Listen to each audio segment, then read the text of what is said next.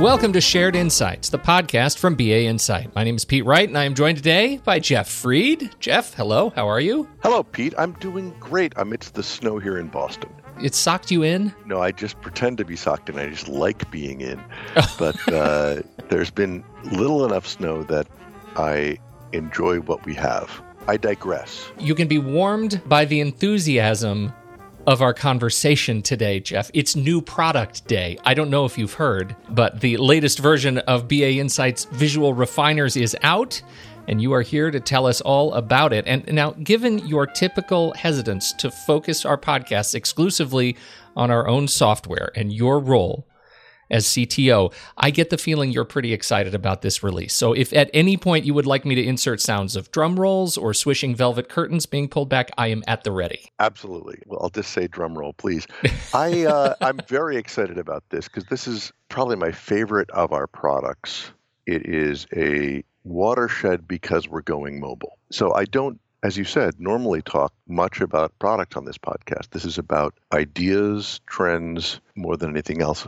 But the confluence of several big trends of mobile, cloud, and user experience as a central attribute of what makes a great product come together in this release. And that's why I'm so excited about it. For our listeners who aren't familiar with the tool, and we've mentioned Visual Refiners in the past, but why don't you give us an update of what Visual Refiners does and allows our clients to do? Absolutely. Obviously, you can go to BA Insight's website and look at information about this product. It's in some ways one of our simpler products because it's an application that focuses on controls for the search center. And by controls, I mean web parts that include charts, graphs, lists, etc., different presentations of refiners. Refiners are the way you drill down into faceted search. We've also got an ability to search within the metadata that's in those refiners and to do multi-select. These are things that aren't available out of the box with SharePoint and come up all the time. There's selectors, things like sliders, which you might be used to if you are on Amazon picking a price range, but which aren't as prevalent inside the firewall just because people don't have them at their disposal. We also have things like saved searches so that you can rerun things that you've bookmarked, if you will, and saved results so that you can export to Excel a whole result set, share it with your colleagues or your customers, and use it as a record. So it's a set of controls that let you really easily configure a better search center. That's the essence of Visual Refiners.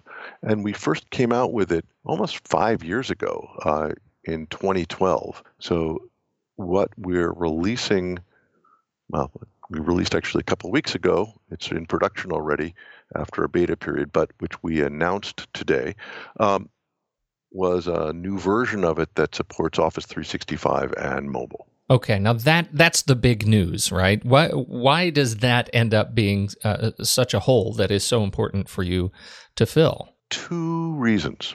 The first is, I'll say, the fundamental hole that faceted search, which has been around for a long time and proven to be effective in consumer search, is often not used well inside the firewall. And I think that's a shame because it's a great way to get relevant results. So that's what caused us to create this product in the first place. And then the excitement about mobile is that there really hasn't been a pattern for mobile search, especially inside the firewall before. It's a relatively new set of practices. And I actually resisted, supporting small screens on our products for quite some time. We've supported tablets for 3 years.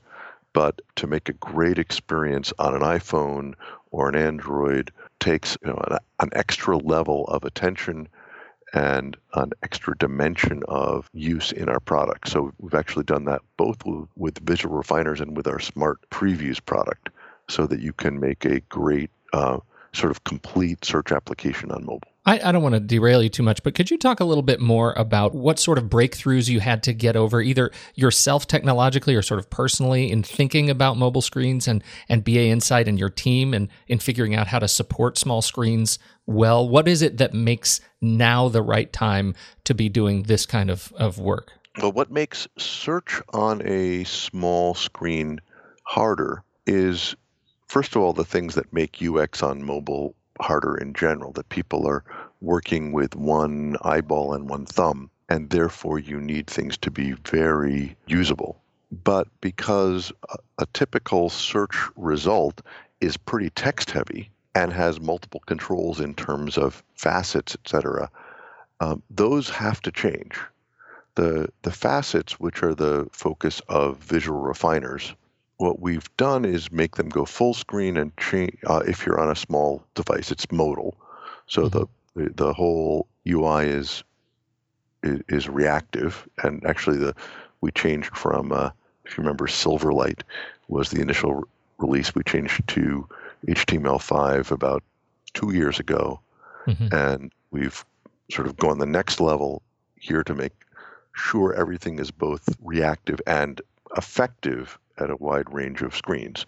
When you go full screen on these controls, you then have the challenge of how to not trap people in dead ends. It's very easy to say, I want this in different dimensions and end up with no results. Sure. We've had to make the number of results visible to users quickly and sort of naturally, and when they're in full screen mode, so that they can then go back out and see the result set and sort of go back and forth. There's two other aspects of making an effective mobile experience. Previews, which we've also, as I mentioned, added mobile support for in Smart Previews, also go full screen and also have become reactive, and that's important for the same reasons. We've also made them be, I'll say, bandwidth conservative. So, you only load the most relevant page, and therefore, if you're working off of Wi-Fi and on 3G or 4G, you still get a good responsive experience and you don't have a horrid data bill. And then the other aspect, which we haven't productized but is part of a good mobile experience, and we can either help people in services or most of our customers sort of have this capability, is to design the result list itself so that it's good for mobile. And that's different display templates. And the relevance also needs to be tweaked because on my desktop or laptop, there's room for 10 to 15 results above the fold. On a small screen, you might have 2 or 3. So in order to get things so what you're looking for is right there, you have to tighten up the relevance and often do the faceting first so that you're not presented with a long set of results to scroll down. Did that answer your question about what we've done that's interesting?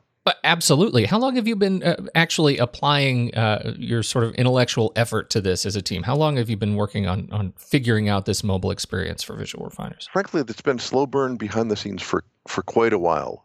When we moved to HTML5, we did it with mobile in mind. As we've added more controls, we did those with mobile in mind. And we waited until our customers were really asking us to provide a mobile experience. So in some things, for example, hybrid, I bet ahead of the curve and made sure that we were the first to have hybrid support and therefore have the most miles of anybody. For mobile, I'll actually say we're a bit late. Mm-hmm.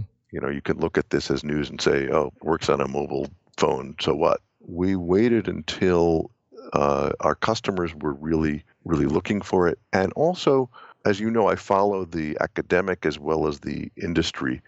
In academia, there's what's called an HCIR community. It's that's human factors in information retrieval.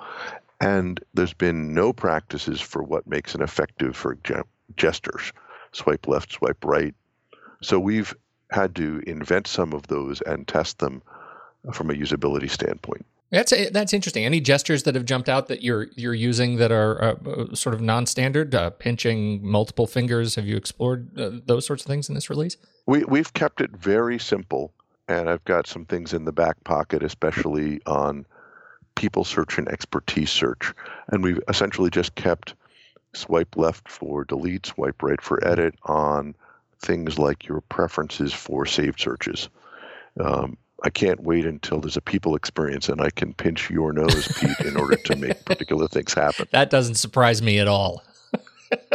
Hey, so this is the mobile support is one of the big headline features of this. Other features that you're excited about that we need to be addressing with this latest edition of Visual Refiners? Always. I mean, we've added a redirect feature, which is a bit of a sleeper. What I noticed was that our services consultants we provide training along with our products that's really done through mentoring. We have some great folks, several of whom have been on your podcast, that help our customers implement things and make sure that good practices are followed. And UX is a key one. That the good practice of doing what sometimes are called search verticals, particular focuses. This is for example, a lot of law firms have one for matters, one for people, one for practice knowledge areas. And I noticed that people were using metadata to indicate which kind of practice area was important and then wanting to use that. So we've essentially baked in a redirect so that based upon, let's say you have a set of practice areas and you want to click one, then you go right to a view that is nothing but that, rather than refining down one single standard view. And that's I'm excited about that because I often preach that one search to rule them all doesn't work well. Smaller, focused experiences work well, but you still want to give people one place to go. So this is a great way to do that.